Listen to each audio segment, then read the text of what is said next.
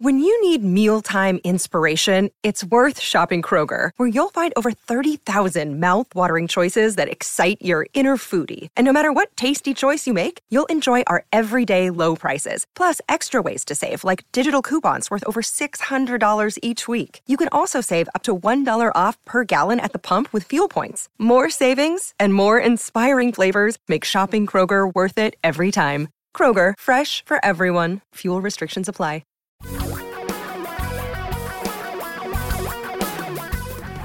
Reality radio for a really great future. We're talking real money. Hi, this is Tom Conk. Welcome to Talking Real Money. A fascinating topic for me, for many of our clients, and I think should be for you is, and don't tune out when I say these two words, retirement income. Will my money last? And even if you're years from retirement, it's something to start thinking about for several reasons. But before I get into all that and the reason why I want to discuss that today, let me give you two anecdotes about this that might be of interest. Now, in our classes for the last 25 years, we have showed people if you had this amount of money and you invested it a certain way, looking back over a long period of time, would my money have survived? If you were aggressive, if you were moderate, if you were conservative, and you took out a fixed percentage or a variable, we'll talk a little bit more about that in a few minutes. Would my money have lasted? And, we could show you good markets, bad markets, et cetera, different rates you're taking the money out, and give you some pretty clear examples about what would have happened. Remember, all of this depends on the future, and none of us know the future, sadly. But in one case, I think I have the numbers right. If you invested, you took out a fixed amount and the market was perfect for you for a period of 30 years or so, you ended up with somewhere around $25 million. And people thought, wow, I could end up handing off $25 million. And my take always was, boy, just think, after you're gone, your friends, or pardon me, your family and your charities will love you. Aha. Small laugh. But the bigger laugh was when a gentleman raised his hand in the back and said, Tom, you've got it all wrong. I want the last check I write to bounce. Pause for laughter. And so when recently I read an article written by Glenn Ruffennock, I hope I'm saying that right, Glenn. I apologize. In the Wall Street Journal, he takes questions and tries to answer people's retirement questions. Someone wrote him and said, my wife and I have no children. Our goal is to die broke. How would we do this? Now, he points out that this is not the first time this has come up. There's been books written about it. 1997, Die Broke by Stephen Pollan and Mark Levine popularized the idea that you whittle your estate down to zero before you pass it on. Their thinking, by the way, was work is more fulfilling, more lucrative than leisure, which I happen to agree with. I love my work. I have no trouble getting up every day of the week and doing something that involves my work. And he also points out there's other books, one written called Live Well, Die Broke by Tony Walker, another one, Die with Zero by Bill Perkins. Now, here's their point in these authors. People have a tendency, and I agree with this, to fixate on the money they're saving and the money they're making on those savings in retirement. They oftentimes think there's a wall between the day they quit working and the next part of their life when it comes to money, which is a misunderstanding. I think most people that we work with, that we know, and many of you are going to need to still make money on your money in retirement, and not just say, oh, I've retired now, put it all in bonds or put it all in cash or something else that's going to be a lot less risk than stocks. Most people need to have some stock exposure.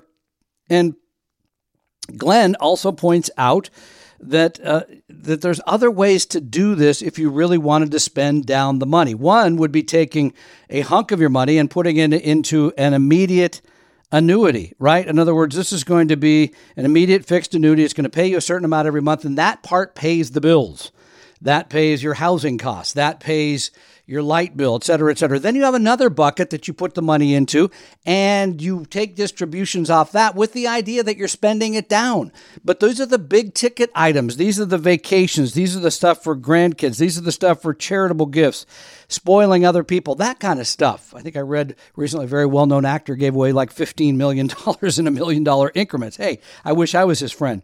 So you have these two different buckets, right? One is invested for growth, and hopefully you're spending that down more quickly. The other one's paying the bills. I don't think that's a bad idea at all. In fact, I think you could do a similar thing by adding Social Security to the first bucket and then having the second bucket, which is aggressive because it's in stocks and you hope that you're making a lot and you're spending a lot there. I don't think those are bad ideas. But here's the things that come up with us often about retirement income.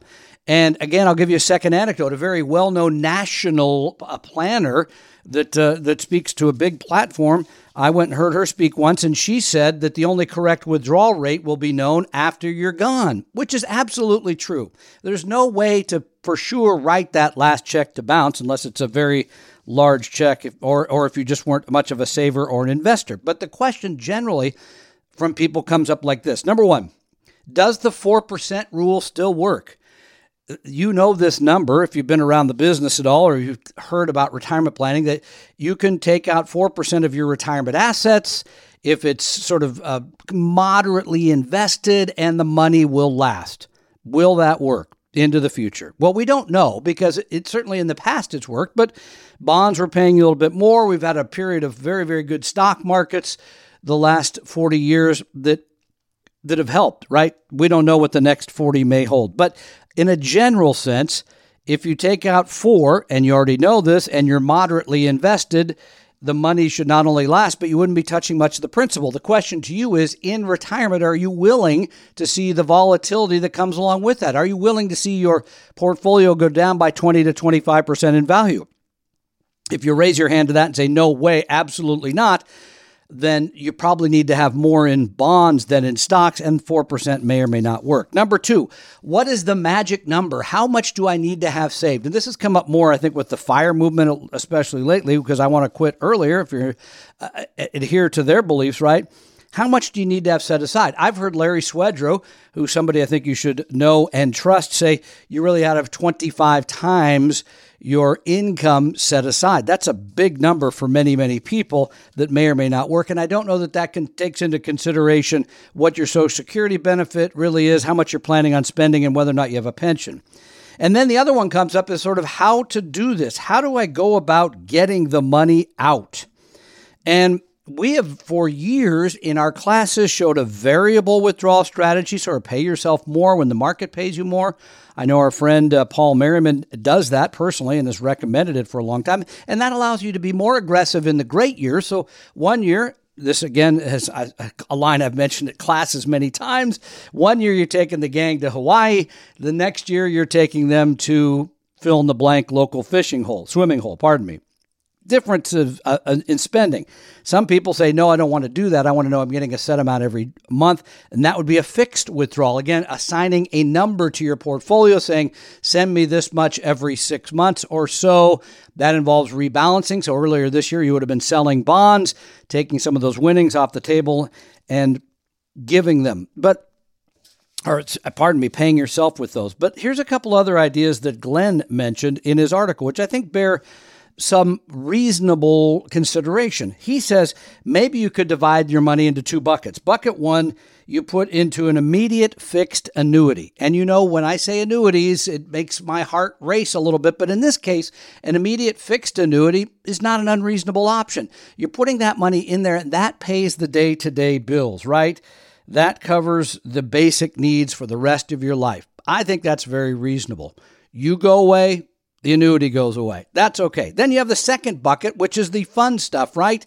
This is where you're going to spoil your grandkids. This is where you're going to go on vacation. This is when you're going to make charitable contributions, I should say, and deductions as well. And you're going to take that money and you're going to invest it more aggressively. And you're hoping there you're going to hit a home run somewhere along the way, make a lot of money, but it can allow you to give that away. And you come up with a strategy that allows you to spend that down over time. So instead of taking 4% a year out, maybe you're taking 6 or 7 or even 8, and you're spending down the principal. There really is no one way to do any of this.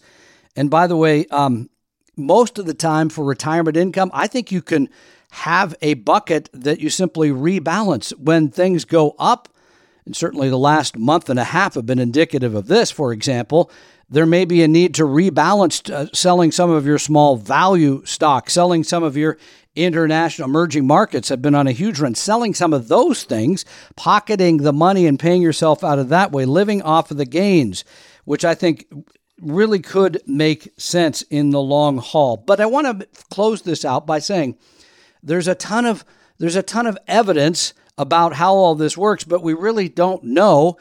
And that planner that I mentioned earlier is absolutely right, because the future could look completely different than the past. What you really need at any age, I think after the age of 50, is a retirement plan that does look at how much money you're going to spend in retirement, what sources of income you're going to have in retirement, Social Security, pension, savings, all of those things, and then use a planner to put that all in a computer model, and there's all kinds of planning available today. It's something we obviously do at Vestry a lot that's associated with Talking Real Money. You get that plan, and that puts you on some sort of method of saving and investing, especially after 50, because you're getting into kind of the retirement red zone. I think that's a place to start. There is no one exact strategy for all of this, but I think, again, having a plan and getting started on that plan. And by the way, that's something we're glad to do for you to get started at Vestry. It's a regular service. We had a couple of you call last week when I mentioned this. So go ahead and send a contact us form. We'll be glad to make sure that you're doing everything to pull for your future, for your retirement. And again, thank you for listening to Talking Real Money. We're glad to have you here each and every day. I'm Tom Cock.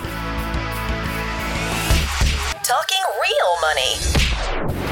We hope you realize that the information provided on Talking Real Money is for educational and hopefully enjoyable purposes only. Providing personalized financial planning or investing advice takes time, so please consult with a really good fee-only fiduciary investment, tax, or legal advisor. We know a good one. Investing must always involve risk. In other words, you can and probably will lose money at times. Also, as much as you want it, no one can accurately, consistently predict the future. So past performance doesn't tell you a darn thing about what the future will bring. Unlike many other programs that say something similar, Talking Real Money is not trying to get you to buy or sell any financial products or securities. Instead, the program is provided as a public service by Vestry, a fee-only registered investment advisor. Thanks for listening, and please visit TalkingRealMoney.com for more information and disclosures. That's a wrap.